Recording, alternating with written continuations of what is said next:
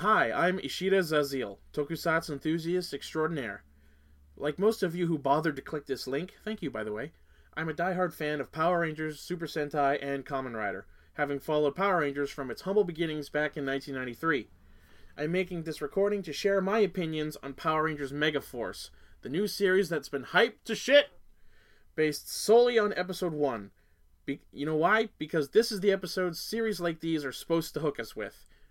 If you mostly enjoyed Megaforce Episode 1 or Megaforce in general, chances are you're not going to like what I'm about to say, so I won't blame you if you close this file now and leave. Still here? Good. Alright, so, before I get started, just a little disclaimer. All of the opinions I'm about to share are based solely on what is original to the English series. I am not going to make any comments on anything that actually came from Goseiger, because Goseiger is an interesting series. I might actually watch it sometime. I have friends who love the series, so I'm not going to share any negative opinions, or rather any opinions rather, on the Goseiger content itself. I'm purely going to comment on what is original to Megaforce. Let's start off with the Rangers themselves. Noah, the Blue Ranger. He's supposed to be the smart one. He's supposed to be the one who's a tribute to Billy from MMPR. Ironically enough, he's the dumbest one. This is the character who thinks robots are a living species. And in the middle of a battle, he decided to channel Philip from Kamen Rider Double, lean down to a fallen alien mook, and claim how fascinating they are. He's supposed to be Billy, we got Philip. Neither version is interesting. I liked Philip, I don't like Noah. Jake, the Black Ranger. He fights like Waka by kicking soccer balls around, but he isn't anywhere as endearing as Waka is to make up for the stupid fighting style. I'm sorry, I don't like him. All we know about him is that he's the jock and he's hitting on the hot chick at the juice bar after school. Oh my god, it's Mighty Morphin Power Rangers! Speaking of the chick, Gia is actually my favorite character so far, ironically enough.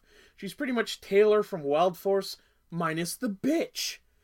Plus marks for her for knowing her friends well enough to chime off her drink order, like word for word, and and on reflex, save her books from her locker. You can tell this thing must happen a lot. What does that say about Emma? What I can say about Emma, besides nothing, is the fact that camera flash is not the best choice of weapon when fighting aliens! I get you're forced to improvise, but look at it this way. No one told them they have to not morph immediately.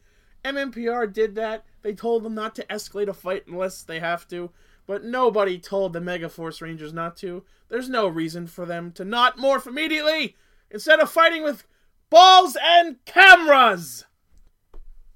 And what is there to be said about the leader, Troy, the Red Megaforce Ranger? He's the most soulless, emotionally void, fucking boring character in all of Power Rangers! Why is he the leader?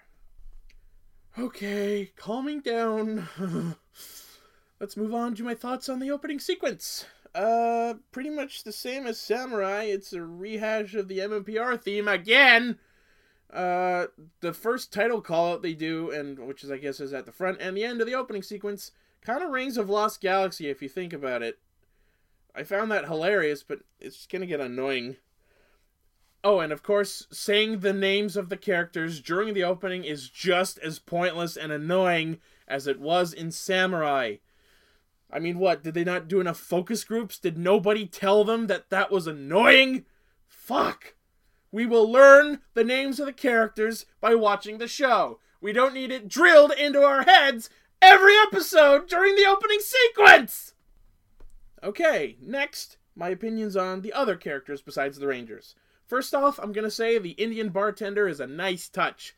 Yes, Ernie's brain freeze is a reference to Ernie's juice bar from MMPR. I don't care. I like that Indian bartender. It's a nice variety. Especially since the show's no longer being filmed in New Zealand, so everyone's not sounding like they stepped out of a Lord of the Rings spin-off.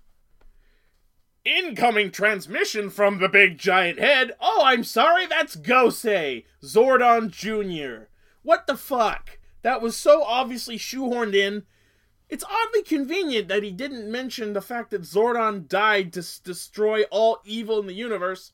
Maybe it's because it didn't fucking work. It was immediately retconned the very next episode, which was the first episode of Lost Galaxy. Tensu? Really? Fuck you guys. If you're gonna make Zordon Jr., at least name his Goofy Robot Beta or something. And why is he a Wally variant? Come on! You can do better! So, that's my thoughts on the characters and the opening sequences in general. Now let's move on to the actual plot of the episode. I'm going to skip all that annoying crap I already mentioned at the start and skip right to the command center. Where the fuck is it? Is it underground? Is it even on Earth? Is it in the moon? Who the fuck knows? They never said that. I hope they clear this up later. Again, these are my opinions on the first episode. They need to establish this shit. When the Rangers walk into the command center after being magically beamed there, they look at the Ranger keys that are sitting there like trophies instead of being properly used. Okay, and Troy decides to look at one key in particular. He looks at Time Force Red. Why? They packed the series with enough Mighty Morphin references. Why wouldn't you just have him glaring blandly at the Mighty Morphin Red Ranger key? Or even the Samurai Red key, because we just finished that series. And what the fuck is with Gosei claiming to have taken a form familiar to humans? By that logic, he should have spawned as the fucking Hadyo Kids dork! Or Harley from Epic Mealtime! I don't care! At least then he'd be entertaining to look at! Gosei says he chose Emma because of her BMX biking skills. First, why the fuck does a magic head in a rock know what BMX biking is? And second, why is biking skill a qualification for being a Power Ranger? Sure, occasionally they get bikes to use, but the only time those are ever used practically is against the one monster of the week in the whole series whose annoying superpower is just super speed, which ironically happens before they get bikes. Gosei claims he chose Troy because his purity of spirit and his discipline, which in layman's terms is his ability to be a soulless, buzz-killing asshat who thinks leadership ability scales with how long he's been in town? Can someone explain this, please? Okay, this next one is a little nitpicky, but I know my fellow Ranger fans will be with me. All of the little Ranger terminals that they're looking at that show off their powers, they all glow their respective colors. Why the fuck is the Black Ranger's one glowing green? Typical fare for black color effects is to use purple. They do it in the same episode with other effects. Why the fuck is his terminal green? Are they taunting a Green Ranger? Because I know there is one in one of the Ghost Ranger movies, but it's not in the series unless they decided to change that. I don't know. It's episode 1!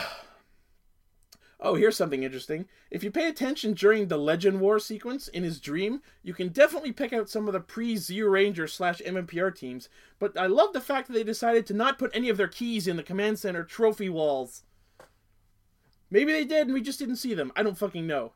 I wonder if the Gokaiger keys were there. That'd be interesting to find out. Oh, wow. I hope the Gokaiger suits get used in this series, because Gokaiger is better. Oh, here, and this is an interesting one. Gosei calls them Mega Rangers. Ha Mega Rangers already a thing, kind of. I get it's not in this continuity, but fuck, man. I get Mega's gonna be used a lot because they're Mega Force Rangers, but now what are they gonna call this? What are they gonna call the Super Forms or the Battleizers? Those are usually what they call the Mega Modes or whatever. The morphing sequence, I will openly admit to anyone who asks, that is pretty cool. They did a good job with that. No argument there. The motto for this phrase, Earth's defenders never surrender. You know what? The funny thing is, I can't tell if it's just as annoying as Rangers together, Samurai forever, or if it's more annoying. It's definitely one of those two, but I haven't chosen yet. Oh, and here's something that nags at my editor vibe. It has the most abrupt and awkward commercial cut ever. Before one commercial break, the monster of the week is on the alien ship preparing to attack. Cut to commercial. Come back from commercial. He's already mid-attack.